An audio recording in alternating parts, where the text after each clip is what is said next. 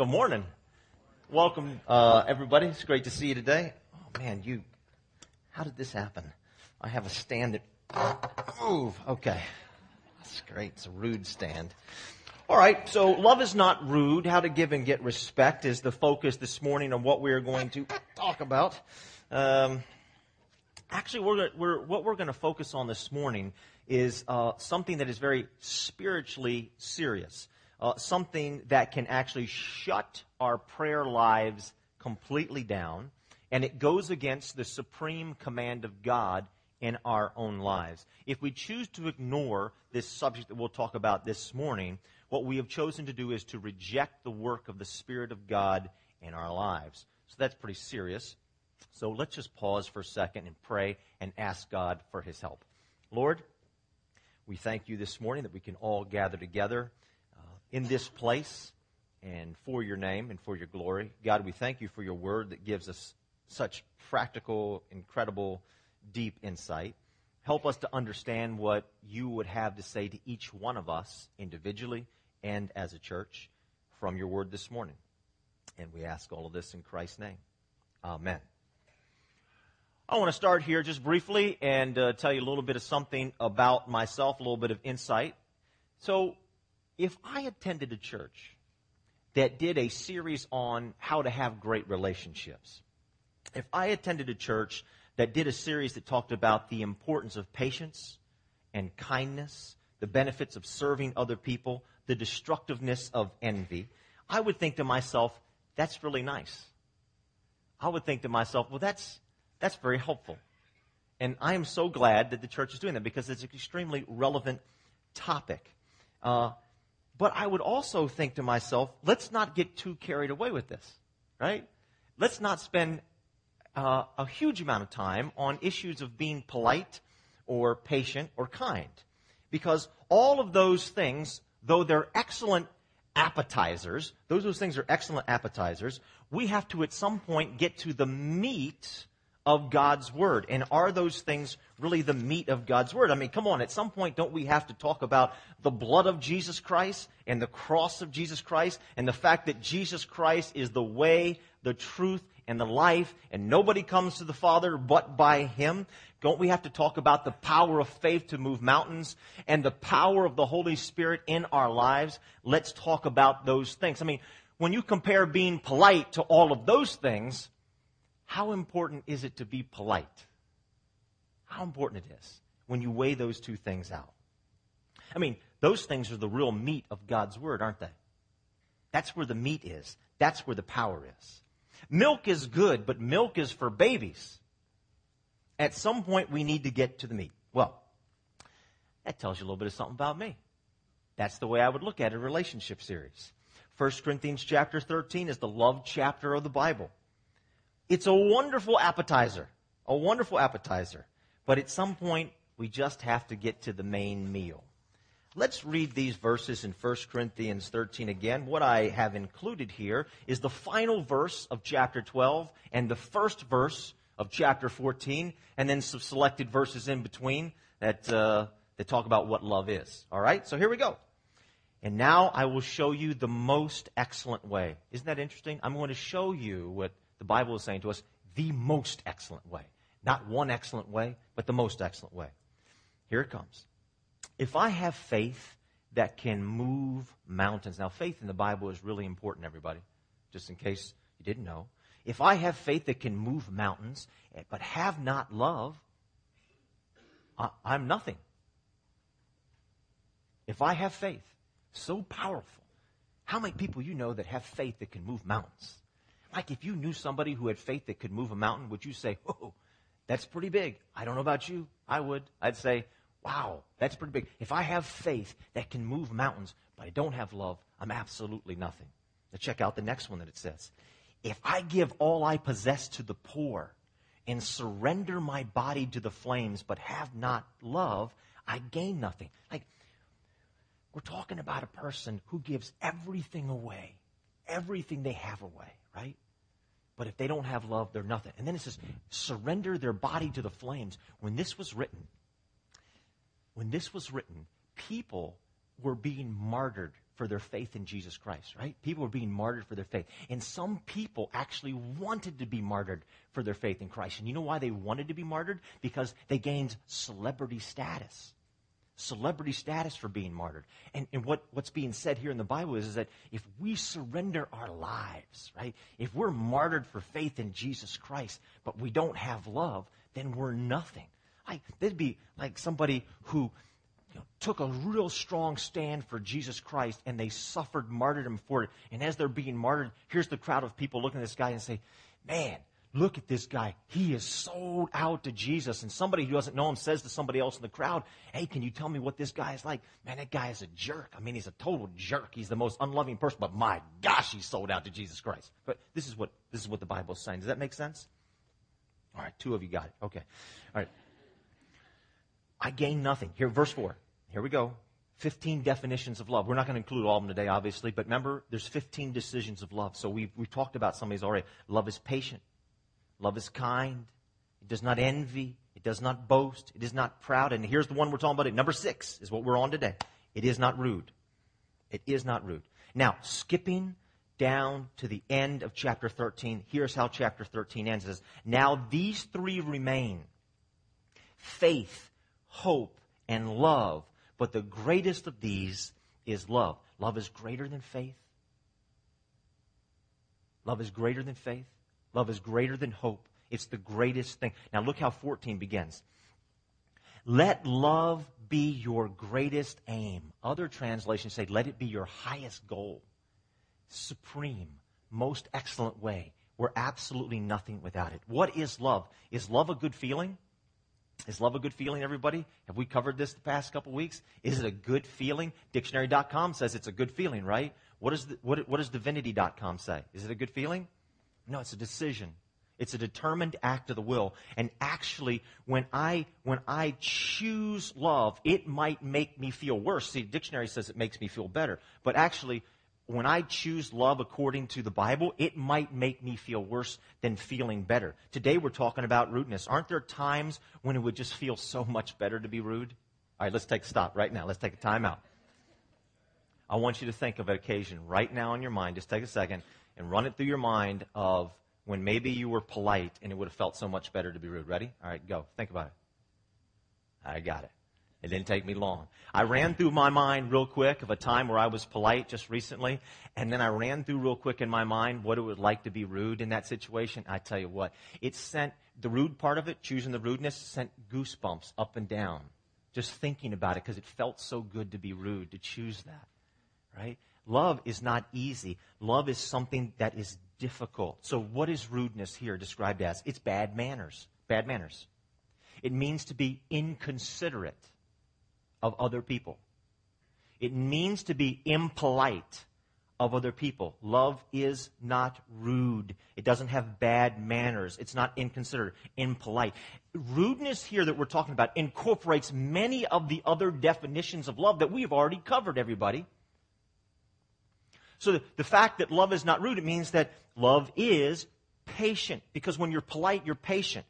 When you're polite, you're kind. When you're polite, you don't go around boasting. I mean, think if you have a dinner party and you got somebody who just starts just boasting all over the place. Do you say, oh, that's a really polite person? No, impolite. So what rudeness, what this thing, it incorporates so many of the other definitions that we will read in 1 Corinthians 13, verses 4 through 8. And that's why this is such an incredible one, because it pulls so much together. It's not easily angered. There's so much overlap here in the rudeness thing. Now, the Bible never says, mind your manners. Like your mother says that.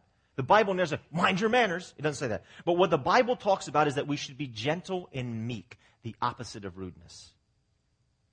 You read that about Jesus Christ. Jesus Christ was meek. Jesus Christ was gentle. We're told that Jesus Christ came riding into Jerusalem on the triumphal entry just a few days before he was crucified. And he came in gentle, riding on a donkey. We're encouraged to be gentle. Gentle, the opposite of rude. 1 Timothy chapter 6, verse number 11, it talks about somebody who is a man of God. And it says, you want to be a man of God? Man of God, pursue this. And then list a couple things. And you know what's in the middle of the couple things? To be a man of God is listed as? This is pray all the time.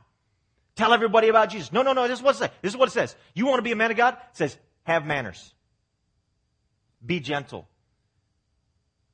Let the gentleness of Christ be evident in your life. That's what it talks about. How about Ephesians chapter 4? This is a good one. This got me this past week. I've never seen this verse this way before. Ephesians 4, verses 1 and 2. It's on the back of your little blue outlines. Look what it says.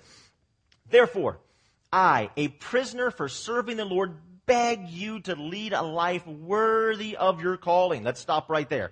Beg you to lead a life worthy of your calling. That word worthy is very important. Here's what the word worthy means. It means to balance the scales. Balance the scale. So there needs to be balance. Well, what's that trying to say to us? It says, you know what? Jesus Christ gave so much for us. He sacrificed so much so that we could live this life, so that we could be redeemed. He died on a cross. He came, all this incredible stuff that Jesus Christ did. And we need to balance all that Jesus Christ did out with something on the other side. What is the something on the other side that was going to balance out all that Jesus Christ did? Well, what does it say? Well, let's go back to the text. Look what it says. It probably says something that a lot of us wouldn't think it would say.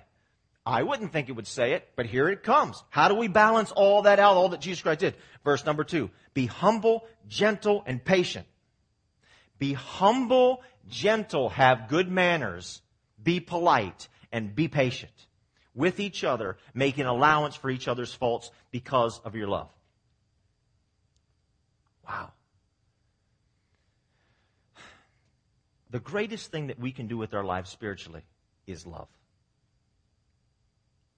Not being rude incorporates not only being patient, humble, and kind, but it also incorporates 1 Corinthians chapter 13, being honest, trustworthy, and true, and being reliable. Now, everybody, the Corinthian church, who this is being written to, right? This Corinthian church, they had a problem with rudeness.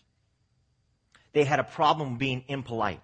It was easy, check this out, it was easy for them to tell other people about Jesus Christ. Do you know that? You read through the 1st and 2nd Corinthians books of the Bible. Very easy. They had church services that were literally on fire for Jesus. You follow me? On fire with preaching and praising and prophesying. I mean, woo, all over the place, which is breaking out. Anybody would walk it, they would call them holy rollers. Is anybody familiar with that term? Holy rollers. That's the kind of church service they had. But they just had one problem. They were very rude people. Is that a problem? Is there a disconnect there? I mean, is it a little disconnect or is it a massive disconnect? That's what we need to figure out. How massive was the disconnect? It was very easy for them to have on-fire church services. Just difficult being loving and kind. I remember we had a preacher come to the church that I attended when I was just a kid, and he said something one day. I'll never forget. It stuck in my mind all these years, and it's been a lot of years ago. He said, set yourself on fire for God, and people will come and watch you burn. Set yourself on fire for God, and people will come and watch you burn. I said, I want to do that. What does that mean? How do I set myself? What does that look like? Well, for me, I immediately interpret it as, well, that means I need to be bold for Jesus Christ. I need to tell people about Jesus Christ. I need to not compromise in my own life. I need to call sin, sin. And when I see false doctrine, I need to go after it. That's the way I interpreted that. And you know what I realized? That for me, just like the Corinthian church, all of those things, calling sin, sin, telling people you need to repent, Jesus Christ is the way, the truth, and life, were much easier for me to do than to be polite. That's very interesting to me. Extremely interesting. It's easy for me to stand up here and tell you that you need Jesus. You need to get your life right with God. It's very difficult for me to be considerate to you. It's very difficult for me to be patient and kind when you irritate me. Now, when I read these 1 Corinthians 13, you know what my reaction is after a while? Can't we just get back to the meat of God's Word? You know what I'm saying? Do we have to talk about rudeness? I mean, let's talk about Jesus. Let's talk about the cross. I don't want you to misunderstand me. There's power in the cross of Christ. There's power in the blood of Christ. But why did Jesus Christ come in the first place, everybody? What's the cross all about? For God so loved the world. For God so loved the world. For God so loved the world that He sent His one and only Son, that whosoever believes in Him should not perish, but have eternal life. 1 Peter 3:7. Okay? Are there any husbands in the room? Is anybody a husband here? All right, here we go. Let's talk about this. Husbands, in the same way, be considerate. What does it mean to be polite? It means to be considerate. So, husbands, in the same way, be very polite as you live with your wives and treat them with respect. Well, that's a nice thing to do. Any wives here think that's a nice thing to do? Okay. But who here would stand up and say, that's a very spiritual thing to do? Who would stand up here and say, you know what? If my husband is impolite to me, or a husband would stand up and say, you know, if I'm impolite or rude to my wife, it's going to shut my spiritual life down. Who would say that? Everybody would say, Jesus. I need the cross. I need to tell people about sin and pray more and all this kind of stuff. But check out what happens next, everybody. Husbands, in the same way, be considerate as you live with your wives and treat them with respect. Here it comes, so that nothing will hinder your prayers. Are you serious? You got to be kidding me. What hinders my prayers? Well, not praying enough hinders my prayers. Not sacrificing enough hinders my prayers. Not being bold enough for Jesus Christ hinders my prayers. But being rude to my wife, come on. That's an appetizer. That's milk. You must be joking. Let's listen to a preacher preach one time. He's coming home from work, had a long day at the office. His family owned an RV, a motorhome. The motorhome was about 12 feet almost in height. Their garage was 8 feet. Just before he got home, his wife, I don't know, not thinking, something, tried to drive the motorhome inside of the garage.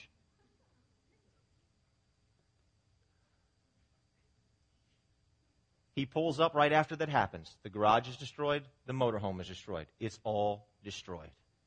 He's got a decision to make. Is he going to shut his prayer life down? Is he going to shut his life down spiritually? Is he going to hinder his walk with God? Is he going to negate all the power of the gospel of Jesus Christ in his life? Or is he going to treat his wife with respect and with kindness at that moment? Big decision. Big decision to make. You know, the word gentleness or meekness means this: power under control. I don't want you to mistake this. Being polite, being gentle, and being meek doesn't mean being a wimp. Jesus Christ was gentle. He rides in Jerusalem, gentle, meek, on the donkey. We see the very next thing in Luke chapter 19. He's driving everybody out of the temple. You follow me? It's not weak. What the word means is power under control. And what that preacher had the possibility to do in those moments was to crush his wife. Crush her. He had the power to crush her. You stupid. How could you? Are you so dumb that you would drive a 12-foot motorhome into an 8-foot garage? He had the power to crush her. Or he could put power under control and choose the way of Jesus Christ. Choose the way of the gospel of Jesus Christ and show consideration and politeness and respect. He had that choice to make. Which way would he choose? 1 Corinthians 13 is how we set our lives on fire for Jesus Christ. 1 Corinthians 13 is how we set ourselves on fire for God. It is the most excellent way. And I don't know how I went for so many years reading the Bible and missing this point. It's the most excellent, not one of the most excellent ways. It's not the milk. It's the most excellent way. It's the highest goal, and with it we are absolutely nothing on a spiritual level. Love is, and here's the second fill-in for you, love is the meat, not the milk of the Word of God. Love is the meat, not the milk. Love is the meal. Listen, everybody, I know my Bible, but am I polite? I know my Bible, but am I polite? I know Jesus Christ as my Savior, but am I polite? I go to church, I pray, I fast, and I give, but am I polite?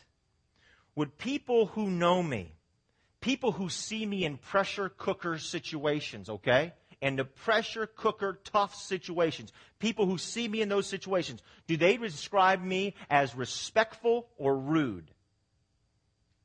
There's the gospel. We can take all of our Jesus, you need to repent and get your heart right with God. Here we go. People in the pressure cooker situations.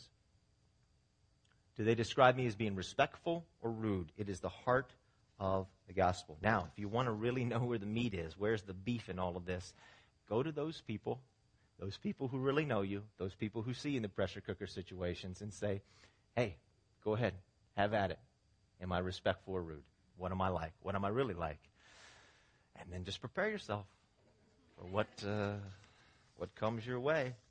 Am I traveling the most excellent way? You know what we get when we study 1 Corinthians 13, this most excellent way? We get 15 highly tangible, highly practical, very daily things for us to work on. It is so much easier to deal with the other stuff, like you need to repent, or you need Jesus, or you need to get saved, or you need to go to church, or you need to read your Bible, or you need to dig really deep and put a lot of money in the offering plate. Those are easy. Those are a piece of cake. What's difficult is 1 Corinthians 13, patience, kindness, politeness. But without those things, I am absolutely nothing. When my wife, and this was not my wife, in case some people might think it was, it's not my wife, but when your wife tries to drive a 12-foot motorhome into an 8-foot garage, that's where the rubber meets the road. Or maybe when your wife says, please, let's get a dog, and then promises you the moon. Dog won't be any problem. I'll take care of the dog. I promise all the time. Love the dog. Okay? And then the dog gets sick and has diarrhea all over the house. All over the house. I mean, it's a mess. And there's nobody home but you.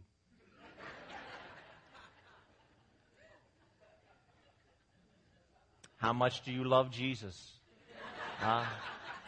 Tell me how much you love Jesus now. What's that look like? This is the heart of the gospel. This is what it means.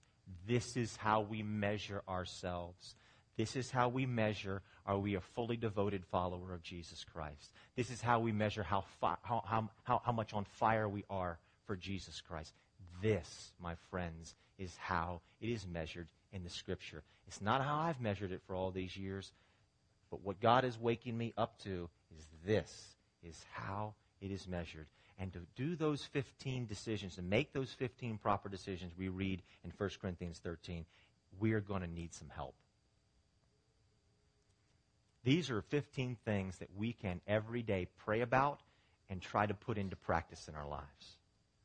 Now, I'm just going to close by saying this. Prayer team is always over there. If you'd like them to pray with you, right against that wall by that sign over there. But this is something that all of us can work on every single day of our lives. And when we moving towards it, we are setting ourselves on fire for Almighty God. This is the meat, not the milk of the Word of God. Let's pray. Heavenly Father, I thank you, Lord, for your Word. Even in those times when it really stings me, even in those times when it's right here in my face, and it's so highly personal and so highly practical, and I want to move away from it because it makes me so uncomfortable. God, I thank you even in those times that, God, I can measure how I am walking with you. Am I really on fire? Am I really fully devoted? And I can measure it by 1 Corinthians 13. God, I thank you that you give us your word, your powerful word that is so practical. Your word is so awesome, God. Now, God, help every single one of us here in this room. All of us have areas in our lives that we struggle with these 15 decisions. God, give us strength. Help us to break down. Some of us just need to break down and go and say to somebody, will you pray for me? I struggle with impatience. I struggle with being impolite. I struggle with pride, kindness, forgiveness. Help some of us to get serious today and break down and make a major step forward, God. Not just to keep going on business as usual, but God, to come before you and say, I need help. Because every single one of us in this room surely does. Bless us, God. Let us be the people who walk a walk worthy of all that you have done, Jesus. And we ask this in your holy name. Amen. Amen. God bless you. Thank you so much for being here today.